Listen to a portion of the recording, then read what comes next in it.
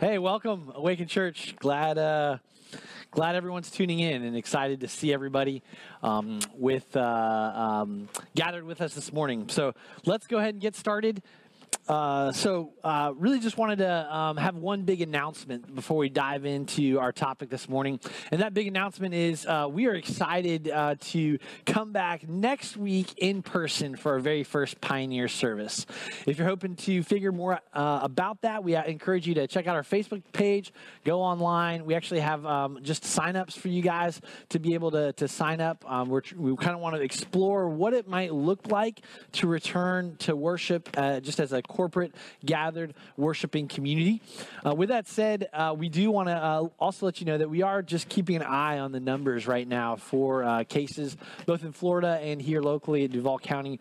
The increase and spike in numbers does have us concerned and worried, and so we're going to just keep our eye to that as well. But we're really looking forward to starting next week. So we encourage you again, go to our Facebook page, go to our website, sign up, and can't wait to see all of you guys back just together. We're a church family, and it's been weird not seeing each other week to week. So really looking forward to that. And yeah, let's just dive into what we've got going on this morning. We're in a new series called Just Go. And the idea for that series is evangelism made simple.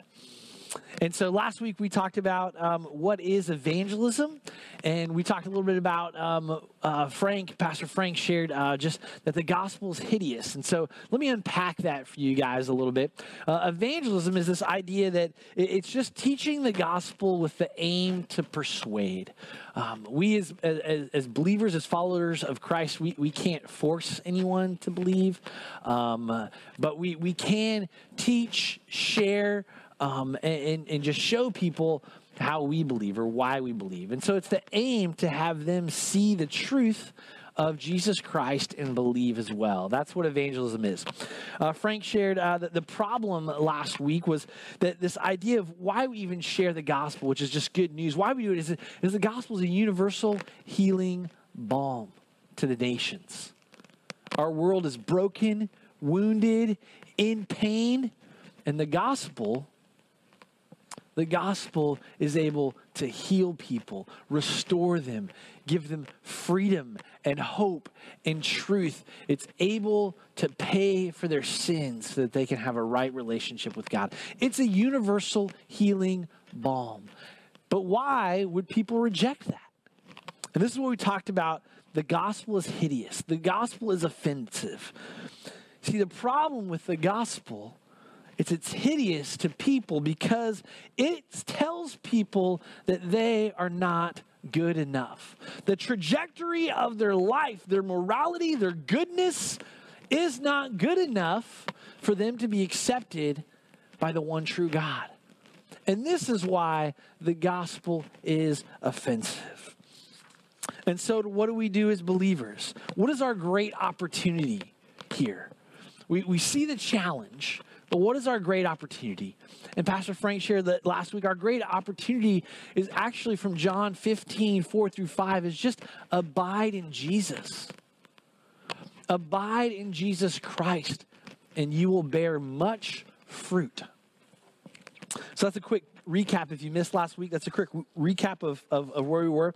So love to talk to the kids real quick. So kids, really excited that you guys are here. And every week for, the last 3 months now, we've had kind of a kids corner. And so first things first, it is Father's Day. So as Father's Day, you guys, kids, I see you there. You're on the floor. You're hanging out. You got your pencils and crayons and paper ready. Before you do that, you guys need to get up and give your dad a hug. Seriously, go ahead right now. Go. Give your dad a hug. Happy Father's Day. For those of you parents in there, maybe your dads aren't with you, pick up your phone and text your dad, Happy Father's Day. So it's a great day. Just let your dad know that you love him, that you care for him. Happy Father's Day. Dads and dudes out there, and kids, tune in. So if you haven't got your dad a gift for Father's Day, I'm going to give you guys one tip. So I picked this up on the way to church this morning. It is a Slim Jim. Dads love beef jerky. I'm just going to throw it out there again. If you haven't got your dad something, dads love beef jerky. So grab your dad some beef jerky. Trust me, we'll eat it up. We love it. So beef jerky, I'm actually going to throw the beef jerky back to the sound guys. They've been working hard all morning. So fellas, just missed. All right, kids, I want to encourage you guys to do this. We're talking about Just Go. We're talking about a series of just how do we take the good news to the world. And I want you guys to draw a picture. And here's what I want you guys to do. Draw a picture about Jesus doing something awesome. Draw a picture about Jesus doing something awesome. Or draw a picture about you just loving someone, doing something nice for someone.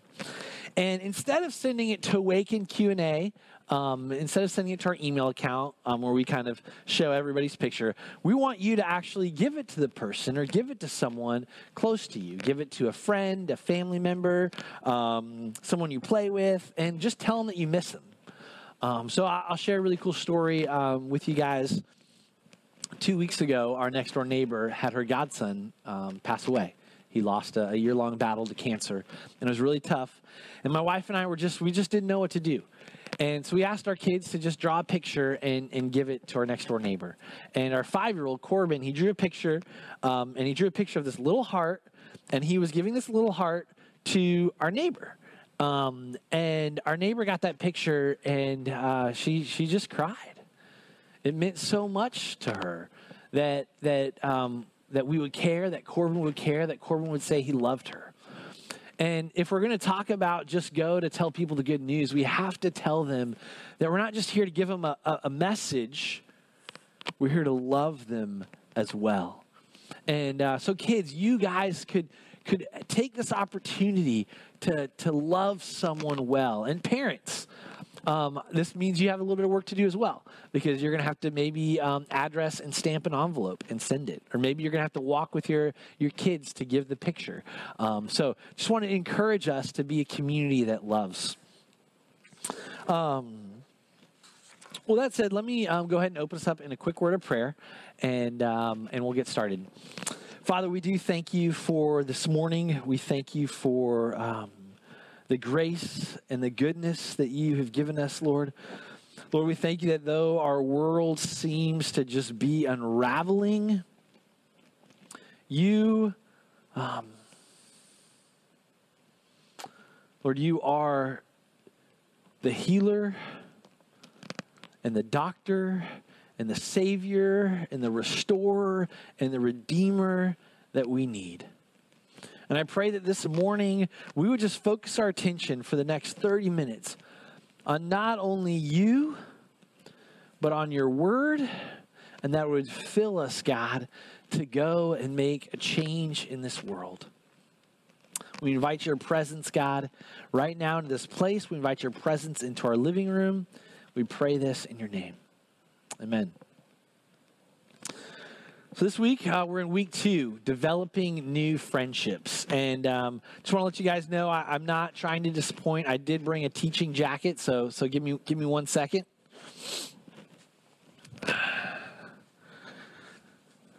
Here we go. I know typically I'm in a teaching jacket, so let me get a little fancy for you guys out there. And so we're talking about developing new friendships. And this is tough because, right, when we talk about developing new friendships, so many complications start invading our brainwaves. We have fears and doubts and anxiety, and we say things like this. What if I share with them the good news in the gospel and they reject Jesus? Or even worse, what if I share with them about Jesus and they don't just reject Jesus, they actually reject the friendship as well? Another thing that I'm sure you guys have talked about is, what if they think I'm just trying to convert them? That I just care that they go to heaven and I don't really care about them and I'm not going to hang out with them. I'm just there to convert them. Sometimes you can be thinking, hey, my capacity and bandwidth in life right now, I don't have time for any new friends. I can barely eat 3 meals a day and take a shower. I don't have time to build a new relationship with someone. Sometimes you can think, well, I'm an introvert. I'm not good at this whole people talking thing. You can also say, hey, I'm not really good at this Bible sharing stuff. You know, I can talk about a lot of things. I can talk about sports. I can talk about guns. I can talk about cars. I can talk about shopping. But I can't really talk about, it's just really hard to talk about the Bible and Jesus. And so these are some things that I think we all face. And how do we solve these problems? How do we solve these complications? So I just want to be honest with you guys. For me, this was not a very fun sermon prep experience. And some of the reasons why is halfway through the week, talking with my co-pastors and just kind of threw away something that I was working on, just feel like, hey, it didn't really fit. And then I thought, well, hey, I'll go the route of maybe telling people maybe what I can do to build friendships and, how to win friends, influence people. And, not everybody's wired like me. Not everybody has the calling or the career that I have. And so I just felt like this isn't a good thing either. And so the longer I just wrestled with this, I wasn't really coming up with any big theological truths. I didn't want to give people self-help tips, and I didn't want to give people fun hobby sharing advice, like find a new hobby, and that way you can share with the people that have that same hobby. I just felt like all those things were, I was just struggling with it. And for me, again, not everyone's like me. And so I just felt like if I was, going to tell people how to be cool and nerdy, that wouldn't resonate with people. And you can be cool and nerdy. So I'm just struggling last night, and I'm pouring my heart out to God. And, he's just like, well, you just need to know me more, Andrew. And I'm like, thanks, God. Appreciate that. It's about 7 p.m., and I've got to preach tomorrow. So how do you suggest I get to know you more, God? And one of the things he said was, hey, just pick up the Bible and read the gospel. Read a gospel. And I was like, so God, you want me to just pick up the Bible and read a whole book? And yeah. And I felt like what God was telling me was my heart was that I needed to know Jesus more. You see, if we're ever going to make evangelism simple, what God was saying was you need to know Jesus Christ more. So I did. I picked up the Bible. I read all of it. I put some classical music on it. Sorry, I read all of the Gospel of Mark. And it took a little over an hour and a half. And just reading through, highlighting things, making notes. And as I was doing that, I just felt like what God was sharing with me to share with you, that we have to use our lives to know Jesus more. And if we're going to do that with our lives, then I think evangelism will become more simple. It won't become easier, but it will become more simple. And so 3 ways that I think that we can know Jesus more, they're all taken from the Gospel of Mark, is just this. We've got to know the heart of Jesus. We've got to know the story of Jesus, and we have to know the death of Jesus. We've got to know the heart of Jesus. We've got to know the story of Jesus. And we have to know the death of Jesus. Again, evangelism will never be simple if we, people who profess to know him and follow him, if we don't know him more. So knowing the heart of Jesus. Go ahead and turn to Mark chapter 2. And we're just going to read a few verses. Mark chapter 2, starting in verse 15. And as he reclined at the table in his house, many tax collectors and sinners were reclining with Jesus and his disciples, for there were many who followed him. And the scribes and the Pharisees, when they saw that he was eating with sinners and tax collectors, said to his disciples, "Why does he eat with tax collectors and sinners?" And when Jesus heard it, he said to him, "Those who are well have no need of a physician, but those who are sick. I came not to call the righteous, but sinners." And one of the things that really just struck me was Jesus is taking a lot of his time, and he is hanging out with people who don't know him, who don't know the Bible, who aren't religious, who who, according to culture and society, would not be deemed good. In fact, they knew that they were jacked up. They knew that they were messed up. They knew that they were broken. They knew that they were hurting. And Jesus says, I want to hang out with you guys. And not just I want to hang out with you guys, but I want to eat with you. And I don't think we understand what this means because, again, in this first century agrarian society, eating with someone wasn't like, we think of it as like popping into a restaurant, maybe grabbing a bite, hanging out for, 30, 40 minutes. And then we go back to work, or we've got, the rest of our night ahead of us so that we can, hit the gym or watch our favorite shows, and we've got our little social interaction. Eating was, we're going to sit down for 2, 3, 4 hours with one another. And Jesus is spending this time with these people. And we have to ask, what shaped his heart? Why is he doing this? I think there's 2 reasons, and we don't have to look for them. We don't have to try to guess what they are. You see, we just have to read the text of Scripture. Because I believe that if we're going to know Jesus, if we're going to be like Jesus, we have to have these same 2 reasons in our heart as well. The first is Mark 1:35.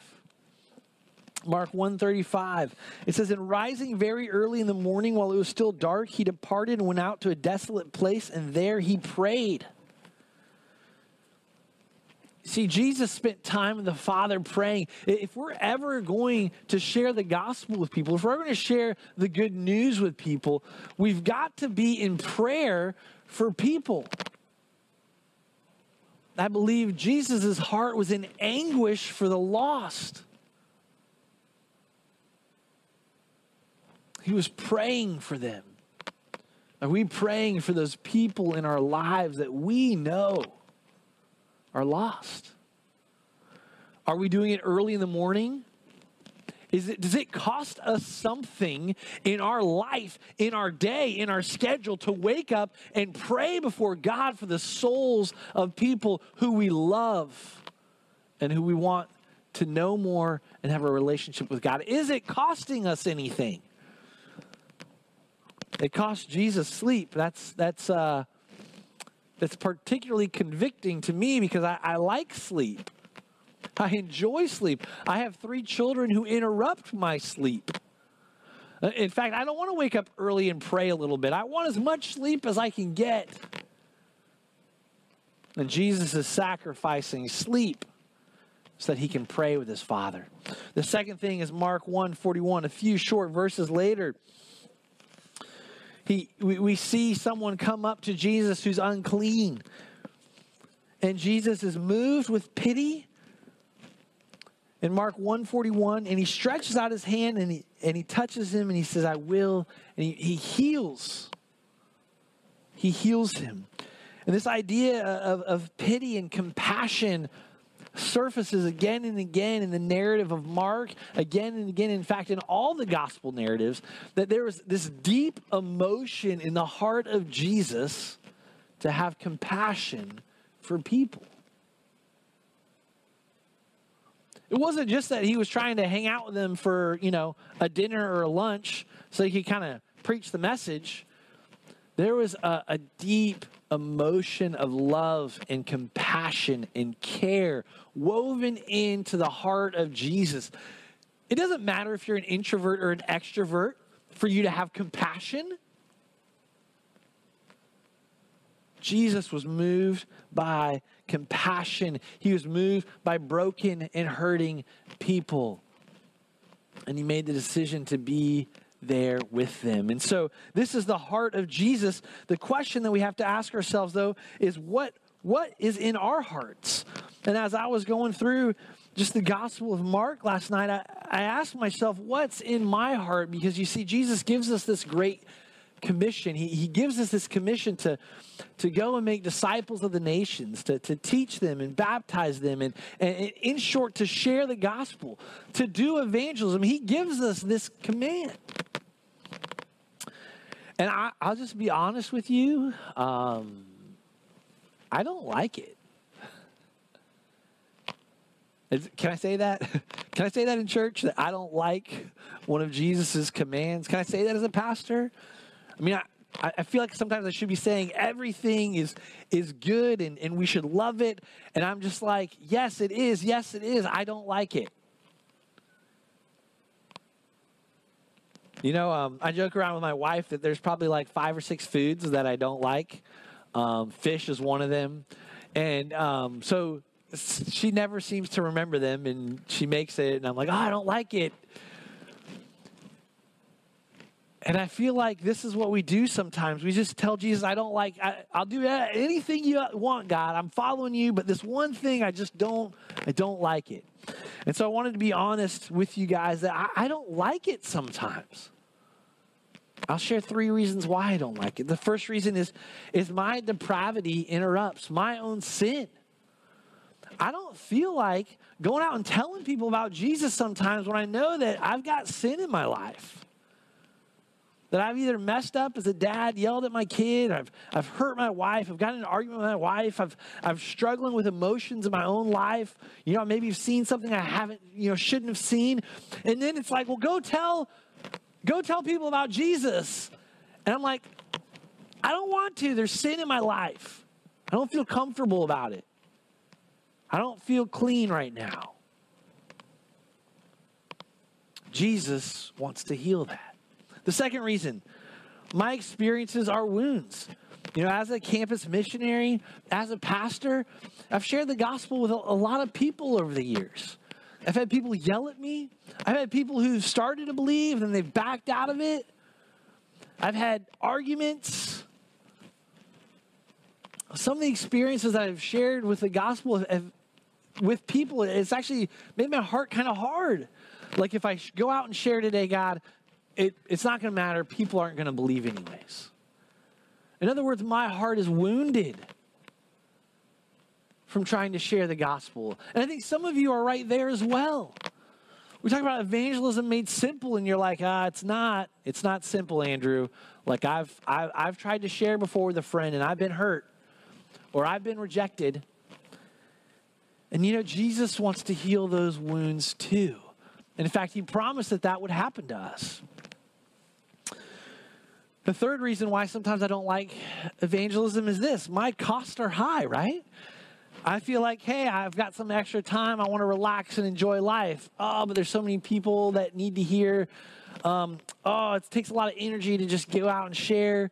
There's so many other things that there are things that just persuade us away from hanging out with people that need to know Jesus.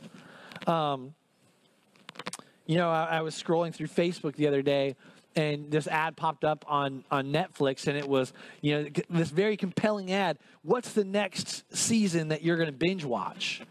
And I was just like, man, we are a people who are so fascinated with binge watching TV.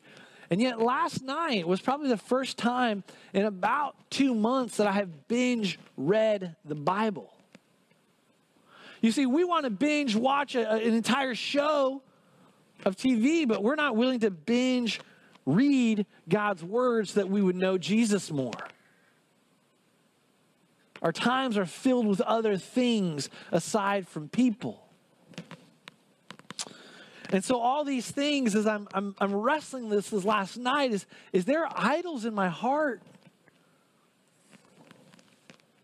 But you know what drives those idols out?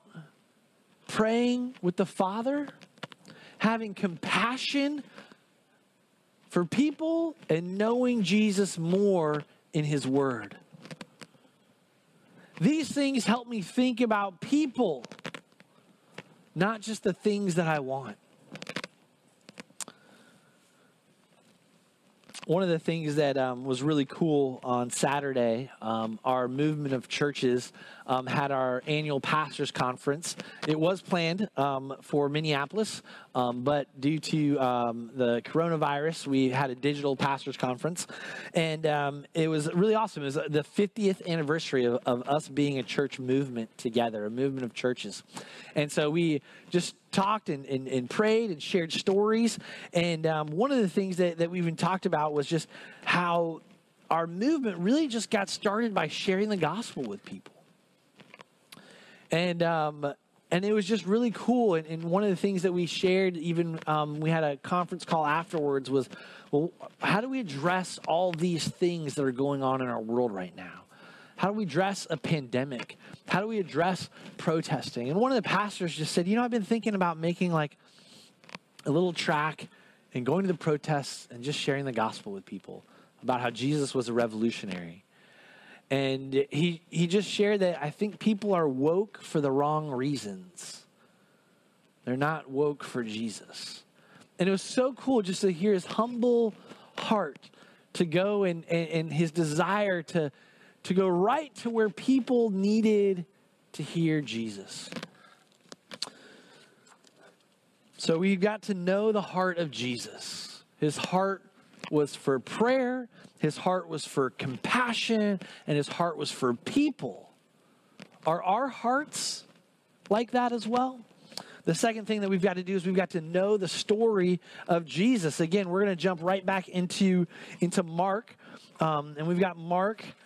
This is going to be chapter 10, the first part of verse 17. Mark 10:17, and it says this, and as he was setting out on his journey, so it's referring to Jesus, that's all we're going to read, and as he was setting out on his journey, and I think this is fascinating for a couple reasons. The first 10 chapters of Mark are all about Jesus' ministry, and then come chapter 10, the action in Mark picks up because Jesus is going to Jerusalem. The journey that Mark is talking about is Jesus going to Jerusalem for the final time. Jesus going to confront the religious leaders. Jesus going to die on our behalf for our sins. And so as Jesus was setting out on this journey, and is that not our story as well? Do we not set out on a journey every day? As Jesus sets out on his journey to fulfill his purposes. Again, I think we do that every day. We set out on journeys to fulfill our purposes, our dreams. Mark talks about him being interrupted. That he's got this journey to make to Jerusalem. He's got this prophetic confrontation between religious leaders. He's going to be betrayed. He's got all these things that he's got to accomplish. I don't know about you guys. When I've got a lot of things I got to accomplish, I'm ready. I'm focused. Like, let's go. And then interruptions start happening. Jesus is interrupted by a rich young ruler in Mark 10. Jesus is interrupted on the way to the journey by his disciples arguing about stuff. I mean, sometimes that's how I feel like. People around me are arguing about stuff, and I have to come in and solve it. It's like, come on, y'all. I got a purpose. I got a mission, and y'all are like squabbling back here, especially as a dad. All right, kids, you heard that. No more squabbling. He's interrupted by blind Bartimaeus. And all these interruptions, Jesus takes time for. You see, they're part of the journey. These people that are interrupting his life, they're actually part of the journey. And if we're going to talk about evangelism made simple, then we need to realize that the interruptions in our life, the hiccups, the things that throw us off, they're actually opportunities to love people, to bring the universal healing balm of Christ to people. We've got to know the story of Jesus. He didn't jump on the tollway to Jerusalem and ignore all the traffic stops and all the traffic lights and all the fender benders. Rather, he made time for them. He stopped for people. He cared for people. He healed people. He loved people. He answered their questions. In fact, there were other people besides the rich young ruler, besides his own disciples, besides blind Bartimaeus that he stopped with in the next few chapters. He actually stopped for a fig tree. He stopped for religious leaders. He stopped for the crowds. He stopped for lawyers. He stopped for capitalist merchants. Jesus made time for people on his journey. Are you making time for people on your journey? Because there's a lot of people who leave their homes at 7:45 a.m. and they get back to their homes at 5:15 p.m. And that's the end of their day. Are you making time on your journey? My wife and I were talking last night just about how friendship starts. And it was kind of funny because she said she was talking with one of her friends about how their friendship started. And she was just like, I don't really know. She's like, I don't know when we decided to become friends. And they're great friends now. And I think that's the same with many of us. We look back on our life and it wasn't like we just like snapped our fingers and pointed at someone and said, ooh, I want to be their friend. We're going to be best friends. In fact, that's kind of creepy and weird and maybe stalker-esque. A friendship just happens because you start making time for one another. And if we're talking about developing friendships, I guarantee if you start slowing down on your journey, you're going to have time for people. And there's going to be rich friendships that you will acquire in this life. And so the question to ask is, what margins are in your journey? What margins do you have in your life right now? The only thing that I pulled from Jonah was this. When looking at Jesus, Jonah, and travel plans, Jonah was given the command to also go and share, the gospel, the good news with a city. And instead of obeying God, he made travel plans. And his travel plans were actually like, I'm going to go as far away from that city as possible. In fact, the distance that Jonah's travel plans were going to take him was over 2,100 miles away. He was going to go to the very edge of the known world to get away from having to tell people about Jesus. And I can't help but think that maybe not purposefully, but maybe unintentionally, we make travel plans to be really, really busy as well. Let me share one of my greatest fears as a follower of Jesus, as a pastor, is that we will become too busy with our personal plans and our church programming to reach lost people.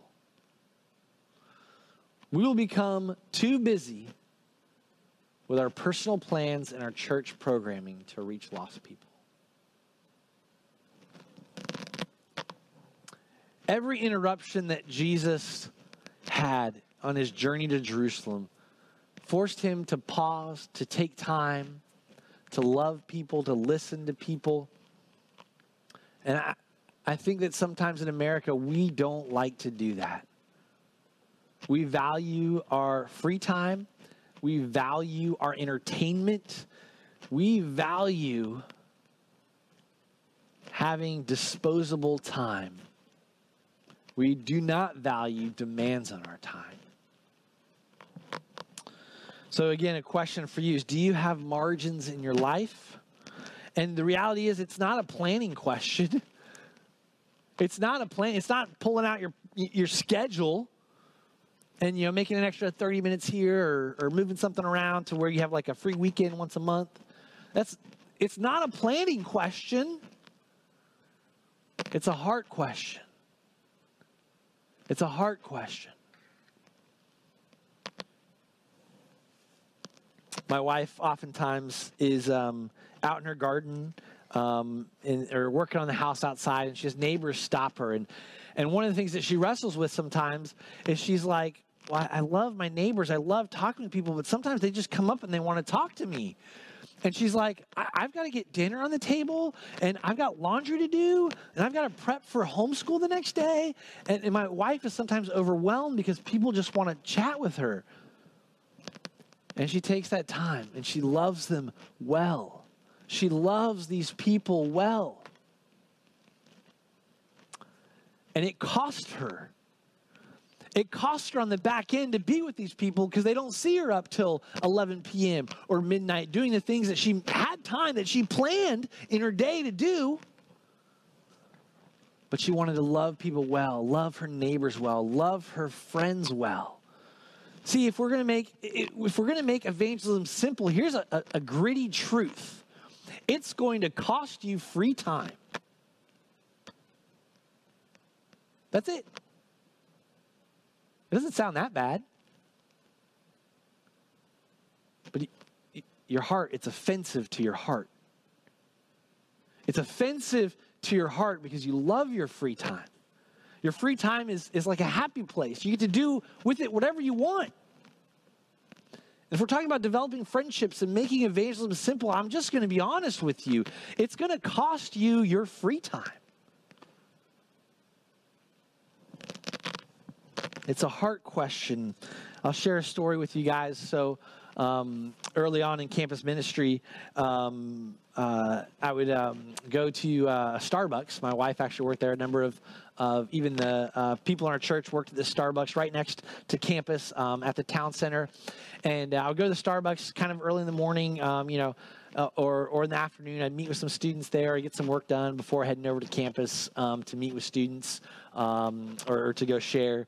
And I got to know a lot of the baristas. It was actually really cool because a lot of them asked me questions about faith. A lot of them were lost. And it was me just trying to take time to position myself to be in a place where I could have friendships. And one of the baristas there was named Lauren, and we just got to know each other over the course of a year and a half. She knew that I was a pastor. She was just a really, really awesome woman, and definitely lost, though. Did not know Jesus. She had a girlfriend. She had cats. She loved her cats. But I remember that she told me tough news one day that she was going to transition to another store downtown at the Landing. And I was like, man, that's a bummer. We won't get to see each other. And I remember thinking, is there a way that I can still show her that I care? Because, I just didn't want to be that regular that was just sat there. I wanted to let her know that I cared for her as a person. And I'd had the opportunity to share the gospel. And so I talked to my wife about it a little bit, and we found out, just looked at my schedule and found, a time or two where maybe I could drive down to the Landing, park, and actually just kind of sit at the counter there and do some work there. And I remember I did it about 3 times. One was the coolest because afterwards we just kind of sat on the steps there. She had like a 15-minute break, and she was just like, why are you down here? And I was like, well, like, you're an awesome barista. And I just wanted to say hey, and I wanted to let you know that I care about you. And it was meaningful to her. She came over the next week and actually had dinner with us. We actually got to share the gospel with her over dinner, and it was awesome. We made time and room, and it was a friendship. And I don't know where she's at in her faith right now, in her walk, in her life right now. She left that Starbucks shortly after to pursue a different career. But I think that was something that it cost me my schedule, my time. It was harder to go downtown. I had to park. You had to pay for a meter. And do you see, it's just a little logistic thing that you have to do. It's just a planning thing, but it reveals a heart thing.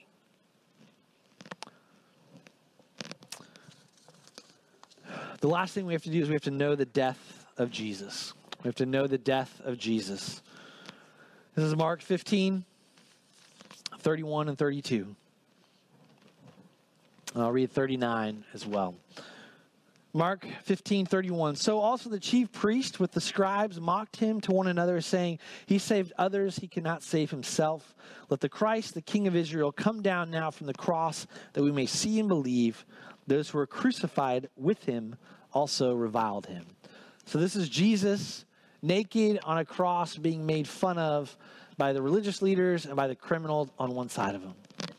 A few verses down, we read in verse 39, when the centurion who stood facing him saw that in this way he breathed his last, he said, truly this man was the Son of God. We have to know the death of Jesus. And here's Jesus on the cross, and some of the very people who I'm sure he had hoped to reach with his life are ridiculing him and mocking him. The people who were good, they didn't care about him. But the Roman centurion who saw his death confessed and believed.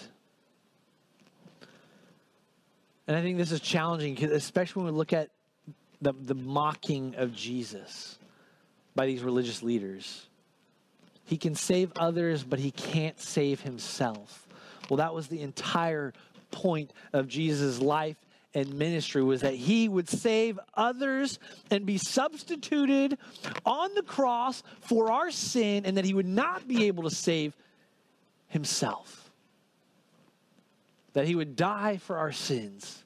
That his shed blood would make us clean, so that 3 days later God could raise him from death to give us hope.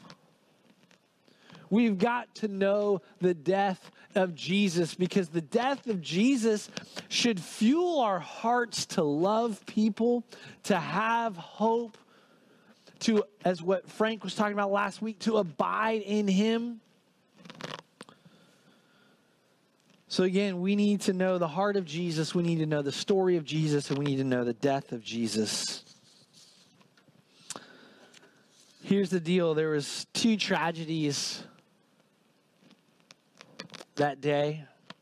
The people expecting Jesus missed him.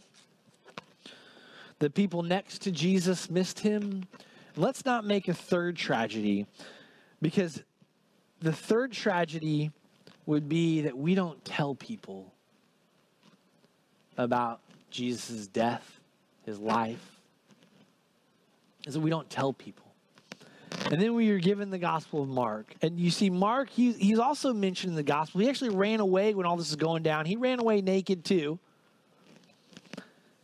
from the garden, from following all these events. But he found courage to tell the story. Mark told his story of how Jesus changed his life. How this penniless preacher from Nazareth was the Son of God, who loved him, who loved others, who had a heart for people, who interrupted his journey, and who ultimately paid the price and died for people. Mark told that to us. And so the question for you guys is, the Roman centurion, you see, he was not expecting to find Jesus. He was not expecting to find Jesus. But he did. There are friends and family members, people in our lives right now, they're not expecting to find Jesus. But when we tell them about Jesus Christ, they will find him. And just like the Roman centurion said, they will say the same thing. Truly, Jesus is the Son of God. And they will believe and they will follow. So again, using your story to know Jesus more, 3 ways. We've got to know the heart of Jesus, to pray and have compassion on people. We've got to know the story of Jesus, to make room and time in our travels. And we've got to know the death of Jesus. We've got to be able to tell other people about what he has done for us. Evangelism will always be hard. But we can make it simple. And again, I think we make it simple by knowing those 3 things: the heart, story, and death of Jesus. We've got to so fill our minds and our hearts with the truth of God. We've got to start binge reading Scripture, because it is the only thing that wakes us up, that gives us a heart for people. I went ahead and put on our PowerPoint slide discussion questions. I went ahead and so if you're watching from home and want a discussion question, maybe over lunch, or if you're watching in a group at your house, if you just want to have that discussion question, my hope is that it just sparks a lot of conversation. I only put one. I just feel like we only needed one from the time. I'd like to leave us with two things. The first is a story that I'll share. And then the second is actually an Awaken video. One of the guys in our church, he just wanted to share how he's been developing new friendships during this whole pandemic. And so I think it's just a phenomenal video. But the story that I'd love to share is the story of Codex Sinaiticus. And it's the story of the oldest complete Bible that we have right now in history. And the story is about a man. His name was Constantine von Tischendorf. And it happens in the 19th century. It happens mid-1840s. And Constantine is a Bible scholar. He knows all sorts of like nerdy languages, Greek and Hebrew and Latin. And but he's not just a Bible scholar. His heart is that people would have the text of the Bible. And so he's also like an Indiana Jones, because he thinks that one of the things that he wants to do is go over to the Middle East, go over to Egypt, and start looking for where there could be texts of the Bible that have never been discovered. And so kind of just think like super nerdy, but also super cool Indiana Jones. And that's Constantine von Tischendorf. I don't know about the name, but that's who he is. And he goes over to Sinai, and he finds a monastery called St. Catherine's. St. Catherine's is at the base of Mount Sinai. It's the oldest inhabited monastery. It's been around for over 1,500 years. And it's this old monastery, previously unknown. So no one in really Europe knew about it. It was probably known in somewhat during the Crusades, but no one had been there in a long time. And Constantine walks in to the monastery, and he sees two monks warming themselves by the fire.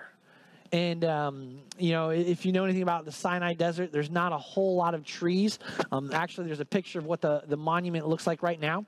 And these monks are warming themselves by the fire, and you can imagine it gets cold. And so they're tearing parchments and throwing them in the fire to burn. And again, back then, parchments are made of animal skin, so it's this flammable, burnable material. They're staying warm, and Constantine just says, "Hey, can I see what you're throwing into the fire?" And they're pulling pages, and he looks at it in its ancient Greek, and he says, "Stop!" And he looks at it more, and it's actually part of the Codex Sinaiticus. It's this Greek Bible that has been recorded that's from the 4th century.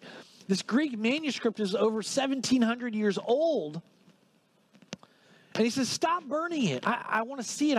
I'll take it. I'll take it off your hands." And he does. And he's able to take about 40 pages. And he comes back about 15 years later, and he's able to find the rest of the manuscript. And he tells the monks, "Don't burn anything more. Don't burn anything else." And the monks were burning things because they'd already made copies of it. It was old. So it's like we've already made the right copies. But to Constantine, it was precious. When I look at our world today, there are so many people. You see, they've got things that they're burning in order for them to stay woke. They're cold. It's a dark world, and they're burning things. And we, as believers, have the opportunity to come in and tell them to stop burning the Word of God and to believe God's Word. Don't throw God's Word into the fire. Don't throw these emotions. Don't throw the things in your life into the fire so you can somehow stay warm. It's meant to be read. It's meant to fill your heart, because Jesus Christ came to save you, and that is this true story recorded in those pages. Constantine believed that by him going over to the Middle East, he would find old copies of the Bible, and he did. The question that I have for you is, do you believe by leaving your home that you will find people who need to hear the Bible, who need to know truth? What margins are in your life to meet with people, to develop friendships? Let's go ahead and take a look at this video now.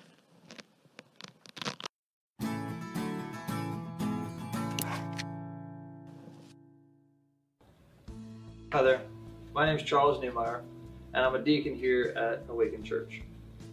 This whole Corona thing's been real crazy. I haven't slowed down. I know a lot of people have. They've lost their jobs, they've lost time with friends, time with family.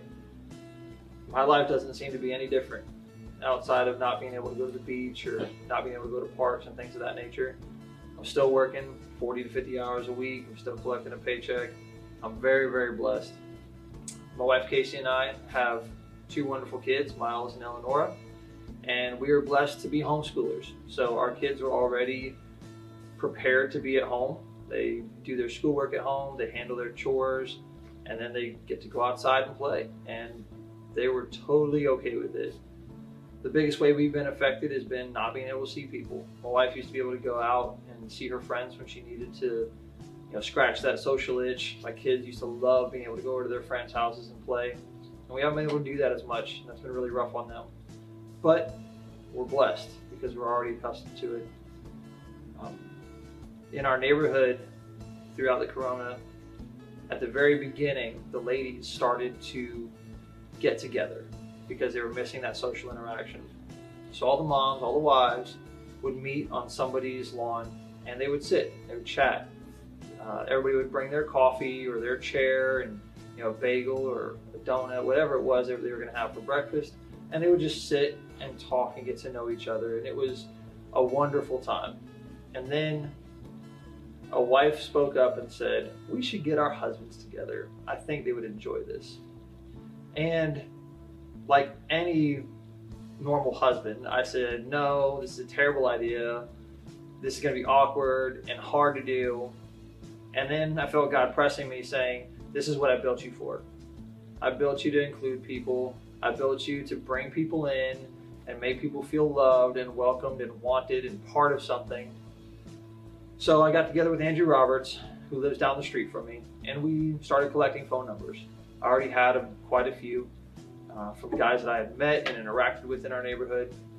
And so I built a group text message and started inviting guys over to my house for just a time to sit and chat on the lawn. I said, bring your chair, bring a cold beverage, bring a snack if you want to.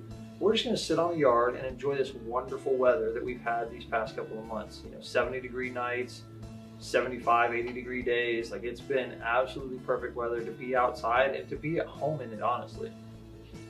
So we've done that every Saturday since this Corona started, and we've been hanging out, building relationship, getting to know people. And it's varied. We've had some nights where it's me and one other guy. We've had some nights where it was 7 or 8, even 12 to 14 of us one time. And it's been amazing to build these connections with my neighbors, because now some of them look forward to it, and that's been fantastic. And it's something I really enjoy, honestly. I thought it would be awkward, but like I said, God has built me to include people, to bring people in, to make people feel like they're part of something, and that's the gift that He's given me. But it took some introspection on my part. What do I enjoy doing, and how can I use that during this time? And I think that's something that everybody can do, whether you're, a computer programmer, or you're a welder like I am, or you're a yard person, or you work at a preschool, or you're a teacher or a firefighter. You all have some special gifting that you can use that says, this is what I enjoy doing, and this is how I can impact people for Christ. So look around. What can you do that you enjoy that's going to reach people? We're with our neighbors all the time. Whether there's a virus going on or not, we're with our neighbors. We're going to see them in an apartment complex or neighborhood. It doesn't matter. We're going to see them. How can you reach that person? Do you bake for fun? Well, maybe find out, which of your neighbors like cookies, which of your neighbors are gluten-free, and bake some people some cookies and bake some other people some gluten-free cookies. Find out who likes to listen to music. And if you're a musician, play some music. Find out what they like. Do they like some rock? Do they like some country music? Do they like some rap music? Find it out and maybe play some for them. If you're into art, draw and paint and build some colorful things for people to enjoy. If you're into video games, find some people to play with online that you can impact. But everybody's got a gift, and everybody's special, and everybody can be used for Christ during this time. Take care.